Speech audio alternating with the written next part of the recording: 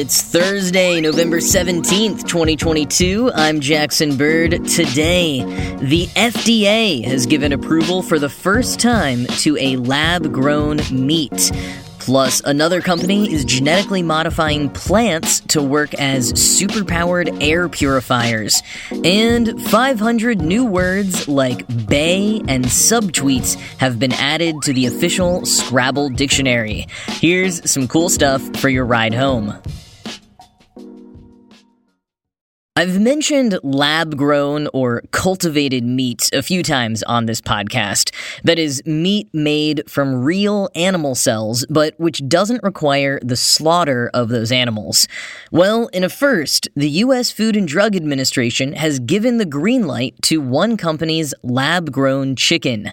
The company, California-based Upside Foods, will still need to get additional clearance from the U.S. Department of Agriculture, and there are a number of other hurdles to clear before lab-grown meat reaches consumers, but this is still a major turning point. The only other nation that had previously given regulatory approval to cultivated meat was Singapore, where U.S.-based brand Good Meat, part of the company Eat Just, was greenlit 2 years ago. According to Vox, that product has been sold at a loss in a high-end restaurant and hotel. Will it be different in the U.S.? While the technology holds great promise, there are a lot of hurdles that still need to be cleared. And just to clarify, this approval only applies to Upside Foods chicken, not to other products from them or products from other companies, of which there are many, working on meats like beef, salmon, tuna, and more. Vox's Kenny Torella visited the production facility of Upside Food earlier this year and reported that their meat tasted gamey and crispy. Though Torella also admits to having been a vegan for 15 years, and I can say, as someone who is lactose intolerant and has occasionally been vegetarian, go long enough without the real thing, and your impression of how good alternative versions are can be a bit off. I have often said that various lactose-free ice creams taste just like the real thing, only for a friend of mine to try it and ardently disagree. So I'd take Torella's taste review with a grain of salt, although it does answer a curiosity about whether people who are vegan would be willing to eat cultivated meat. I'm sure it will vary from person to person, but was interesting to find out.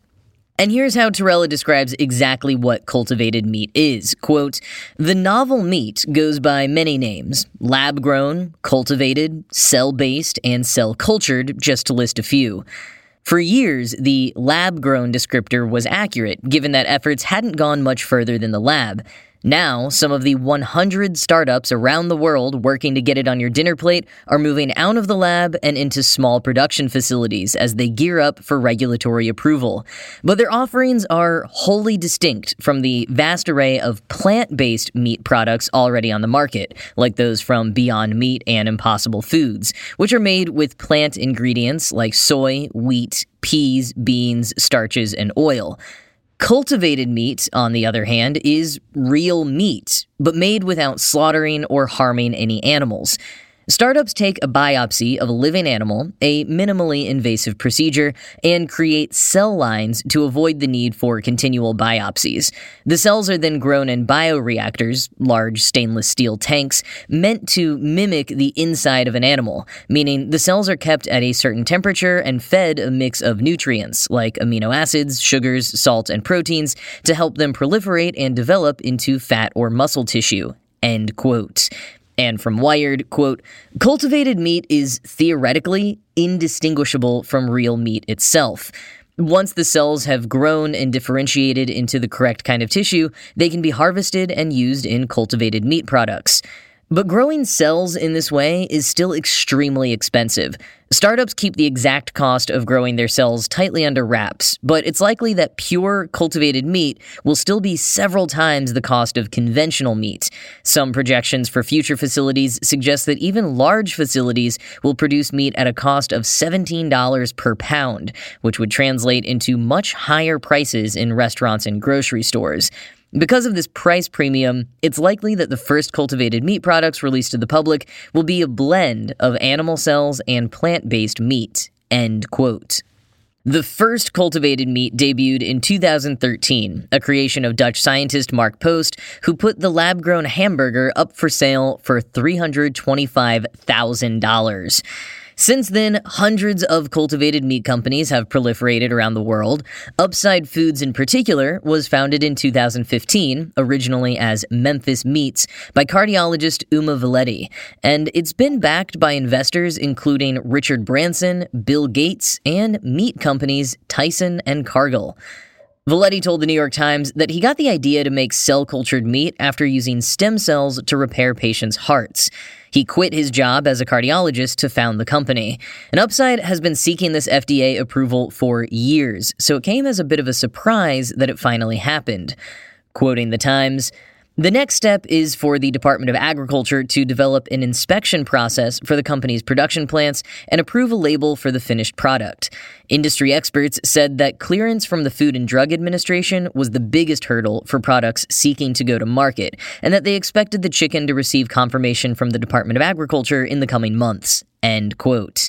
Once that happens, Upside plans to focus on restaurants before reaching out to grocery stores. Wired notes that it will probably be limited to upscale restaurants at first. Valetti said, quote, "We would want to bring this to people through chefs in the initial stage. Getting chefs excited about this is a really big deal for us. We want to work with the best partners who know how to cook well and also give us feedback on what we could do better." End quote. And that sounds like good thinking to get some solid recipes going and drum up excitement or social approval among the upper crust first, I guess. Most coverage about lab-grown meat does question how readily consumers will get behind it. The New York Times points to hesitancy around genetically modified food. And I'm sure if people find out their lab-grown chicken was funded in part by Bill Gates, we'll get all kinds of conspiracy theories about 5G and chicken. But by and large, I could see it taking off at least as much as products like Beyond Burgers and Impossible Food patties have, which is to say more than I frankly would have expected. I do think there's a growing population of people who are concerned about the environmental impact of meat, even if that concern or additional concerns about animal welfare aren't enough to get them to stop eating meat altogether. A lot of people would welcome an alternative. But could it scale up to be enough of an alternative to make a difference? Quoting Wired, "The FDA decision doesn't mean that cultivated meat will be widely available in the near future.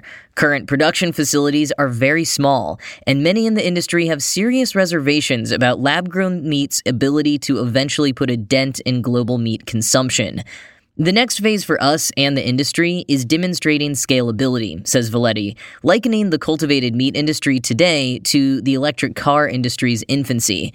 "Our industry is similar in that it'll take 5, 10, 15 years to scale up, and for most people to access it in many parts of the world, but it is the future." End quote. 5 to 15 years sounds like a pretty measured prediction to me. And I like the electric car analogy. It took forever for those to take off, but I feel like we really hit a tipping point with the electric F-150 last year. If we can get more companies approved, bring down the cost of production, and then have an F-150 moment, maybe with McNuggets or something, then I could see cultivated meat really taking off. That is a lot of ifs, though.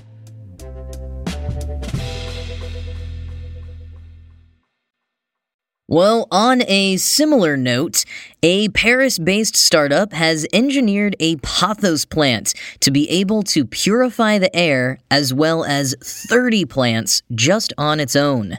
The startup NeoPlants, the spiritual successor to NeoPets, states their mission as building the first generation of bioengineered plants that fight air pollution.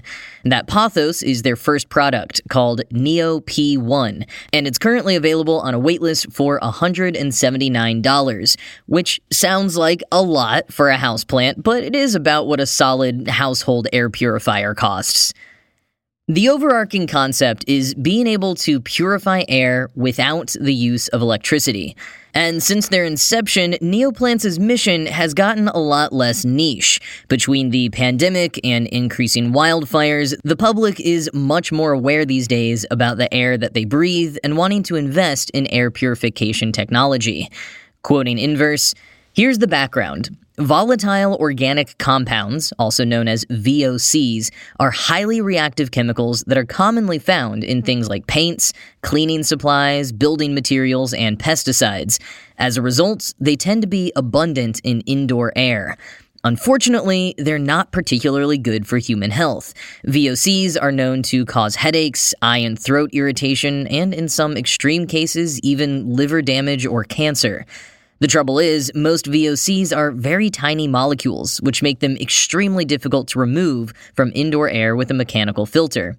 Even the molecules large enough to be filtered are simply removed and re-released in a different location, rather than neutralized or eliminated completely. But plants have an advantage here over HEPA filters. Their small size means that VOCs can be absorbed and metabolized by greenery with relative ease. While a commonly cited 1989 NASA report claimed that plants can clear the air in a closed environment, more research found that flora only has a modest effect on these types of pollutants. It turns out that plants just need a little metabolic tweaking to get the job done, according to the Neoplants team. End quote.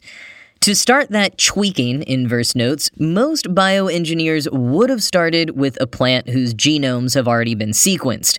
But Neoplants wanted to use a plant that people are familiar with, one which is already super popular in homes, the pothos. That meant having to map the entire pothos genome themselves and then start working on which of those genes to target. It took them 4 years, but now the team has a pothos that can metabolize the 4 major indoor air pollutants and absorb some VOCs present in wildfire smoke. Quoting again, but the real breakthrough came from modifying the microorganisms living in the plant's roots. The team inserted genes from extremophile bacteria, which thrive in inhospitable environments by eating toxic chemicals, into those symbiotic microbes. This tweak, in turn, boosted the plant's pollutant metabolizing capacity. End quote. And in case you're worried about any kind of Little Shop of Horror situation, the Neoplants team was clear that they did not edit any other parts of the genome. Nothing that would affect its survival in the wild, give it an unfair advantage, make it resistant to pesticides, or make it crave human flesh, particularly that of sadistic dentists. And they are not stopping at pothos. The team is already working on other houseplants to add to the lineup, and their really ambitious goal? Genetically engineering plants to capture and store significantly more carbon than they do naturally. Co-founder and CEO Lionel Mora told Inverse, quote, "From what we see, carbon capture and storage is the most pressing issue, and there is no way biology isn't going to play a part in the solution." End quote.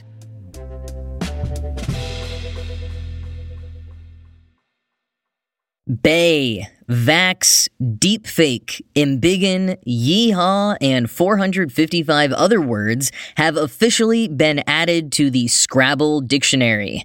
This 7th edition of the official Scrabble Players Dictionary, last updated in 2018, includes over 100,000 2- to 8-letter words and is published in partnership between Merriam-Webster and Hasbro.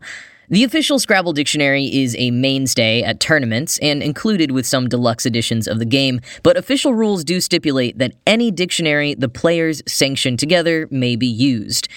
Now, some words like yeehaw, thingy, and slushy seem like they should have been added years ago if they were going to be allowed at all, while other new words are more reflective of the time. Vibing, inspo, fintech, doxed, subtweet, unmute, and huga.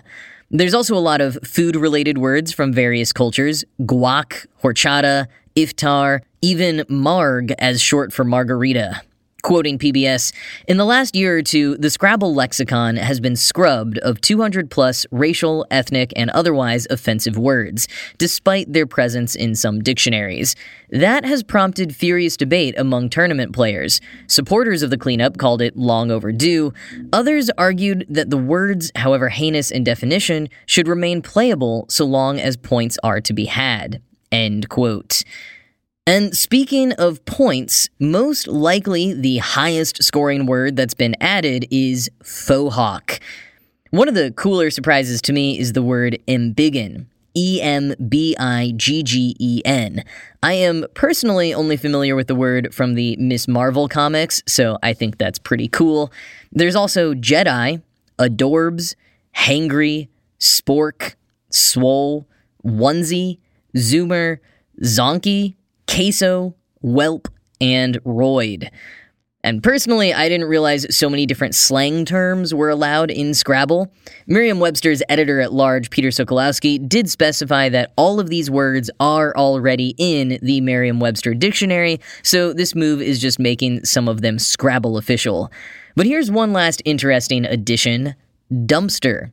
As Merriam-Webster explains, quote, "It's possible that you've played dumpster in the past and have been successfully challenged, a frustrating experience. Until now, this term was categorized as a trademark in the dictionary. The capital D made it unavailable for play. But now, like other words that started out as trademarks, escalator is one, both Xerox and Google are playable as verbs, it is now a playable noun." End quote.